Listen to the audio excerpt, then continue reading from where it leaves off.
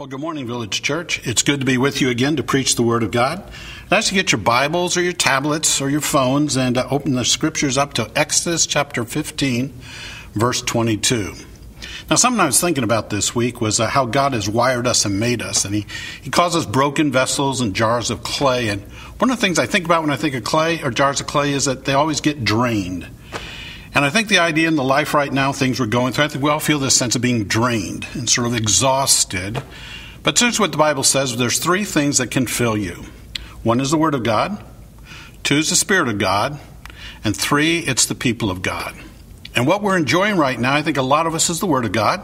We can hear it preached. We can study it, listen to podcasts. There's the Spirit of God working in us. But I think the one that we're really missing are the people of God. And that's the importance of connections. And I'm just reminding you here at the church that we've got connections all lined up for you to participate in.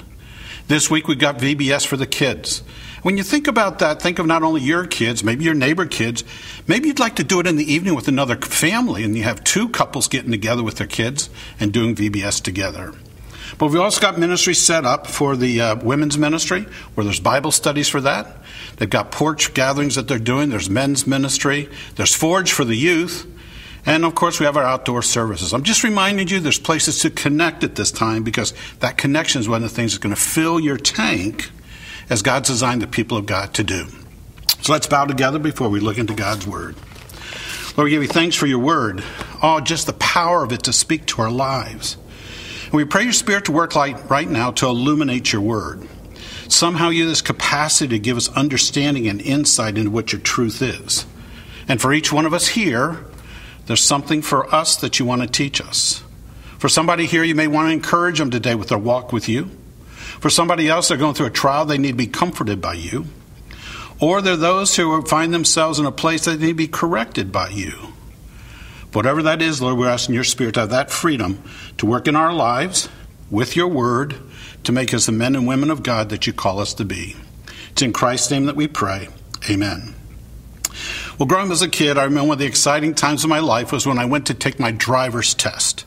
So my dad took me there for the driver's test, and we arrive and we get there. And I go in with this police officer, and he takes me out to drive the car.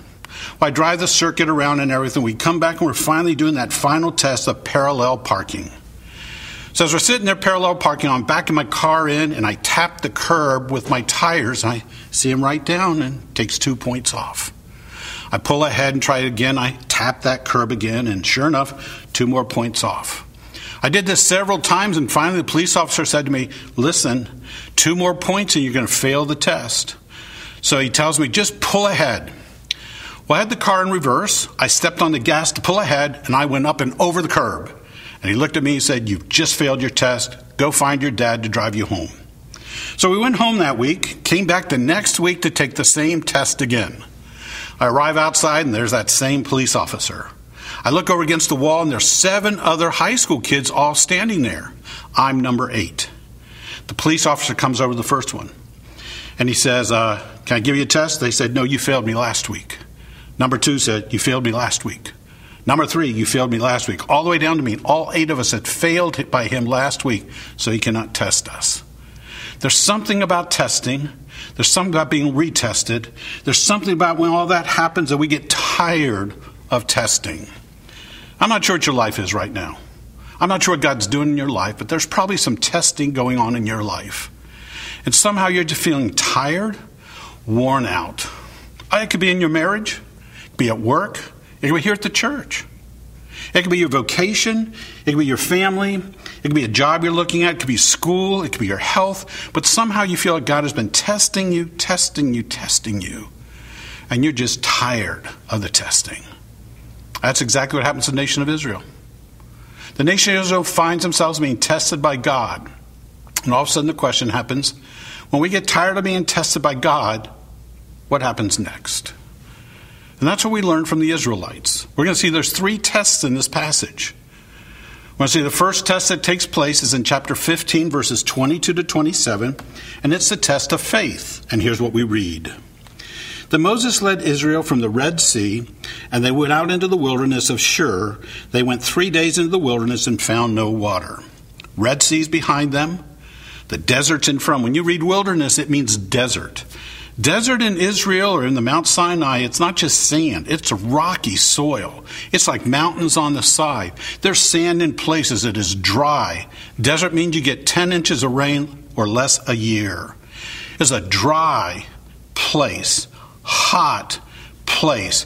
And they're wandering in the wilderness. And all of a sudden, 3 days from the Red Sea, 3 days out, and all of a sudden they have no water. Here's what they say. When they came to Marah, they could not drink the waters of Marah, for they were bitter, therefore it was named Marah. Marah is a name for bitterness, and so they named the waters bitter because that's what they are. Verse 24. So the people grumbled at Moses, saying, "What shall we drink?" Then he cried out to the Lord, and the Lord showed him a tree, and he threw it into the waters, and the waters became sweet. There he made them a statute and a regulation, and there he tested them. The whole idea of God testing them was to test them for that water. As they're wandering in the wilderness just 3 days out, they find there's no water, and all of a sudden they start grumbling. Now, we're not told that they ran out of water, but we're all wired a little differently how we handle something like that. So, for example, when you drive your car, you're comfortable of the gas tank being at different locations. My wife grew up in North Dakota. It's cold in the wintertime. You have to be concerned if you ever run out of gas. And so when it gets half a tank, she refills. Now, my idea of the gas tank is the reason you have that little light in there is so that you know that's the time to put gas on. And we both get concerned at different times. I think the same thing was true for the Israelites. It's not that they didn't have any water. It's just some had more, some had less, but they knew they needed more water. So as they're grumbling, God says this is a test. And it's a test of faith. Here he just delivered them from Israel. Here he brought them through the Red Sea. Couldn't they trust him 3 days out that he'd provide water for them? And here's what we find he does. And he said, if you give earnest heed to the voice in the Lord your God, and do what is right in his sight, and give ear to his commandments, and keep all his statutes, I will put none of these diseases on you, which I put on the Egyptians, for I, the Lord, am your healer. So he assures them he'll give them good water, he'll take care and watch over them. But then there's an interesting verse, verse 27. Then they came to Elim, where there were 12 springs of water, 70 date palms, and they camped there beside the water. All of a sudden, they have all this water they need. You know how far Elim is from where they were? 7 miles. You almost get the picture that God knew just 7 miles later, he had everything planned for them. But there's almost the patience God had with them, that in their grumbling, in their test of faith, he responded to provide for them so that they could learn. He's the God who will provide for them and they can trust him. Well, they're going to leave Elim. In chapter 16, we're going to find they're now going to travel again. This is a second test, but this is a test of obedience. Here's what we read. Chapter 16, verse 1. Then they set out from Elim, and all the congregation of the sons of Israel came to the wilderness, that's desert again, of Shin, which is between Elim and Sinai, on the 15th day of the second month after the departure from the land of Egypt. In other words, they're 1 month out from the Passover. So now we're 1 month into it, and all of a sudden there's going to be a complaint and a grumbling again. Here's the test that comes. And the whole congregation of the sons of Israel grumbled against Moses and Aaron in the wilderness. And the sons of Israel said, "Would that we have died by the Lord's hand in the land of Egypt, when we sat at the pots of meat, when we ate bread that was full, and had brought us out into the wilderness and desert to kill the whole assembly with hunger?" Then the Lord said to Moses, "Behold, I will rain bread from heaven for you, and the people shall go out and gather a day's portion every day, that I may test them whether or not they will walk in my statutes and instruction." So God again says he's there to test them. This word of test is the idea to approve, to see somehow there's something in you that needs to be demonstrated as there, and it usually requires some hardship or adversity to make that happen. So God has them now here, wondering if they have any bread, and they're going to complain for meat too. They need food. God says, I'll provide for them, but it's going to be a test of how I provide. So now comes this test of obedience. We're going to get a description of this. And it's going to talk about manna, the bread that God provides. Verse 5. It will come about on the 6th day, when they prepare what they bring in, It would be twice as much as they gathered daily. So Moses and Aaron said to all the sons of Israel, "At evening you will know the Lord has brought you out of the land of Egypt. And in the morning you will see the glory of the Lord, for he hears your grumblings against the Lord and what we are, and that your grumblings against us." So he says, here's what's going to happen. You're going to get up in the morning, and instead of just seeing the cloud, you're going to see the glory of the Lord. That's that bright, shining, residential glory of God that he's present with them. And he goes on, verse 9. Then Moses and Aaron say to the congregation of the sons of Israel, "Come near before the Lord, for he has heard your grumblings." And it came about as Aaron spoke to the whole congregation of the sons of Israel, that they looked toward the wilderness, and behold, the glory of the Lord appeared in the cloud. So now with the glory of the Lord appearing, and then here's what takes place. And the Lord spoke to Moses, saying, "I have heard the grumblings of the sons of Israel. Speak to them, saying, at twilight you shall eat meat, in the morning you shall be filled with bread, and you shall know that I am the Lord your God." So two things are going to happen. They're going to get meat at night. They're going to get bread in the morning. And now we get the description of how that all happens and unfolds. Verse 13. So it came about at evening that the quails came up and covered the camp. And in the morning there was a layer of dew up around the camp. When the layer of dew evaporated, behold, on the surface of the wilderness was this fine flake-like thing, fine as the frost on the ground. When the sons of Israel saw it, they said to one another, "What is it?" And the Hebrew for that is manna. For they did not know what it was. And Moses said to them, "It is the bread which the Lord has given you to eat." So that's what happens. They're now going to get the bread. Now comes the instruction of how they're supposed to process this. Verse 16. "This is what the Lord commanded. Gather it every man as much as he should eat. You shall take an omer apiece according to the members of your persons of each of you has in your tent." So omer is about 2 quarts, half a gallon, like a half gallon of milk. Every person in your family is going to get a whole omer, half a gallon, 2 quarts is what they're supposed to get. Everybody gets to gather that in the morning.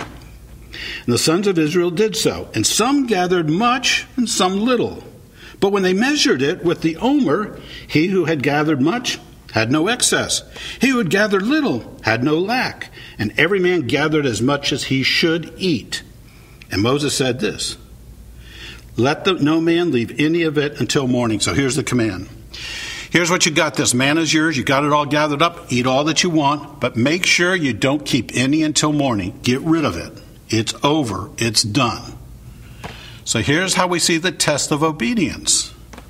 Verse 20. "But they did not listen to Moses, and some left part of it until morning, and it bred worms and became foul, and Moses was angry with them." So there's disobedience. Here's the faith. "I will provide food for you every day. Just take what you need. There'll be plenty the next day, but don't save any over." And they took more than they needed, and it became foul. Verse 21. "And they gathered it morning by morning, every man as much as he should eat. But when the sun grew hot, it would melt away." So the manna comes on the ground.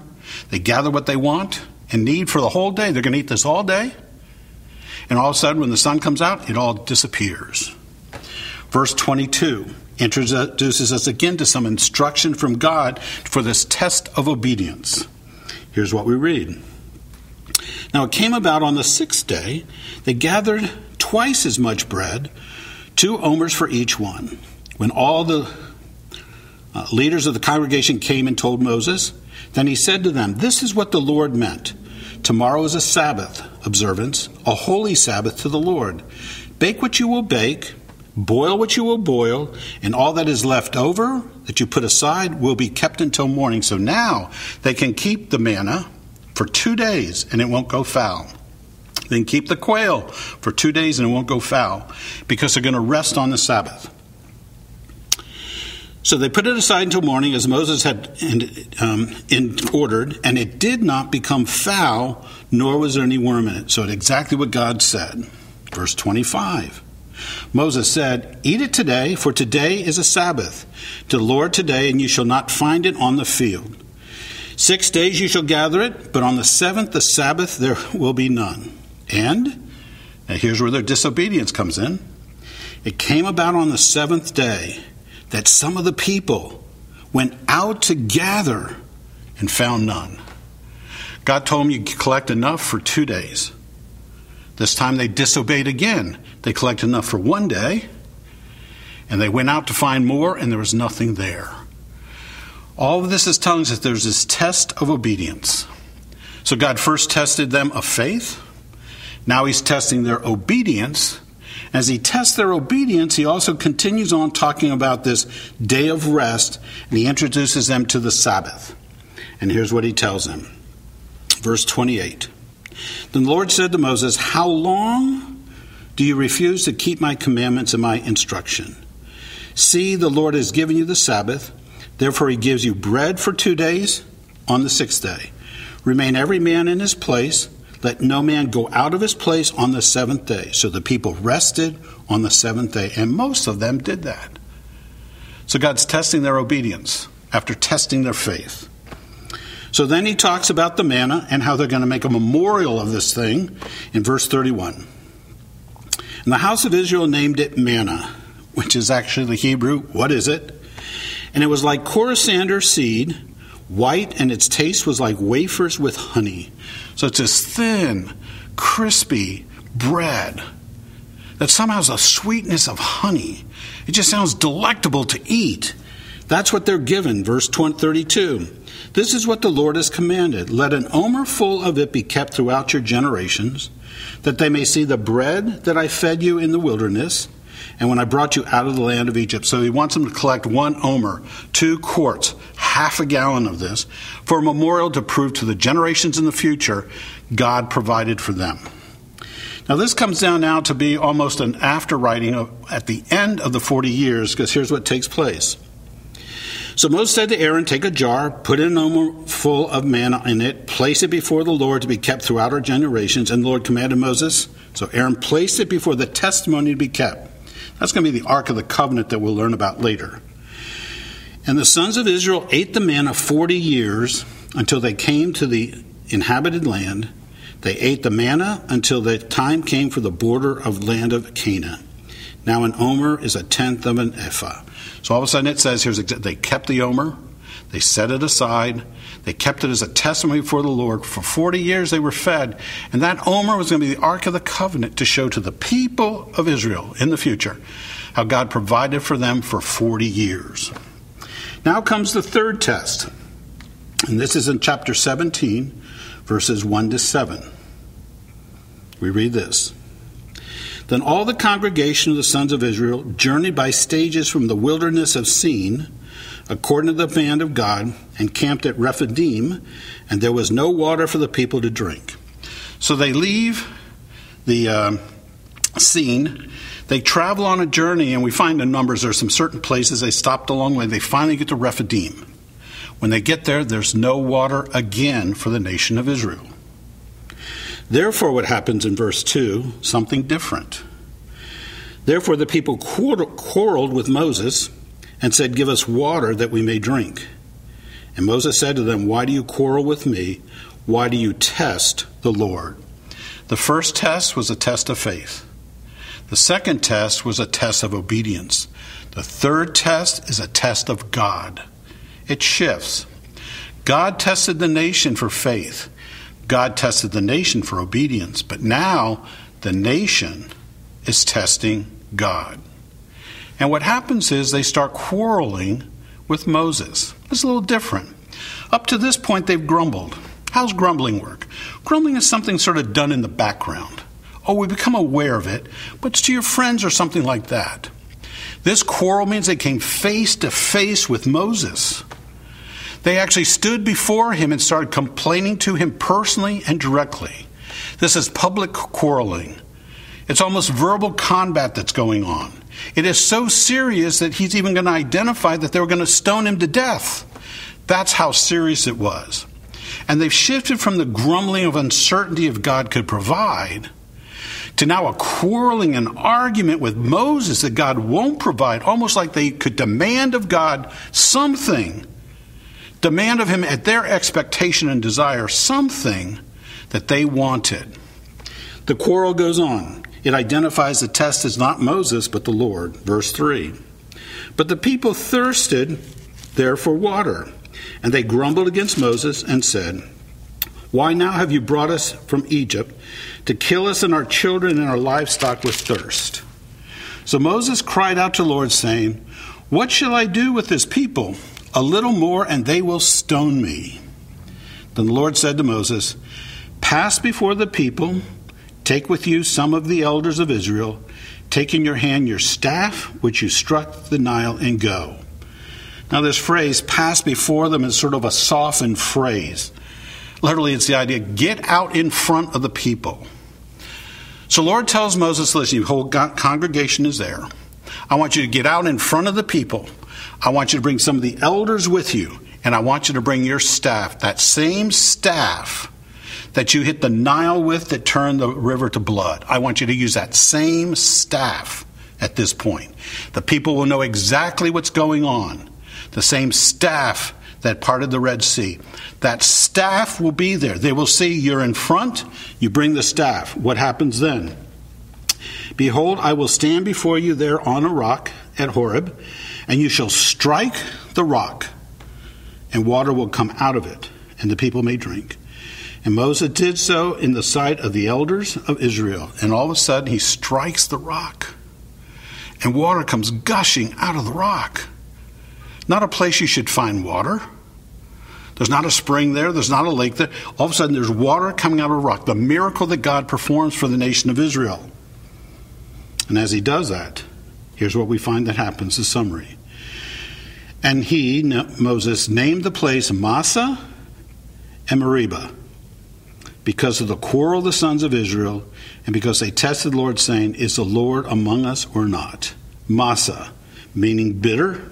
Meribah, meaning quarrel. And all of a sudden he stands out in front, demonstrates that God is the one who's still powerful and in charge, but demonstrates to the children of Israel they were testing God at this time. You know what happens here is we find what the Israelites were learning is that when we get tired of God testing us, we end up testing God. There's somehow that we get in our journey and our walk with God as followers of Christ, and somehow we come up against our own desert.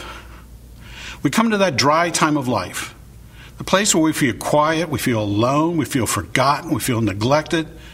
We get cautious, we get fearful, we get uncertain. We're not sure if God cares about us, is concerned about us. But somehow we know it's a test that God has brought us into. But even as we come into this test, all of a sudden God's saying, do you understand what's going on here? That I am testing your faith. I'm testing you for obedience. You know, brothers and sisters, I am not sure where your testing is. I'm not sure where your desert is. But we each know that there's somewhere that we find ourselves being tested by God. It could be your marriage. It could be the sense of you wrestling with things as a couple. And as a kid in your home, it could even be with your parents. That somehow God's testing your faith with your parents. It could be actually the home you own. That somehow things are breaking down and broken, and somehow it's not the house you really wanted. We start thinking about where God can test you with your finances. That all of a sudden the money that you have, that during this COVID time, it could be all of a sudden you had to be cut back into pay. And all of a sudden you're having to pay for things with less money than you had before, and God is testing your faith, testing your obedience. You may find it with your aging parents, that somehow the demands and expectations on you are testing your faith. You may find it could be that your own job. Struggling with the job that you have, do you really enjoy it?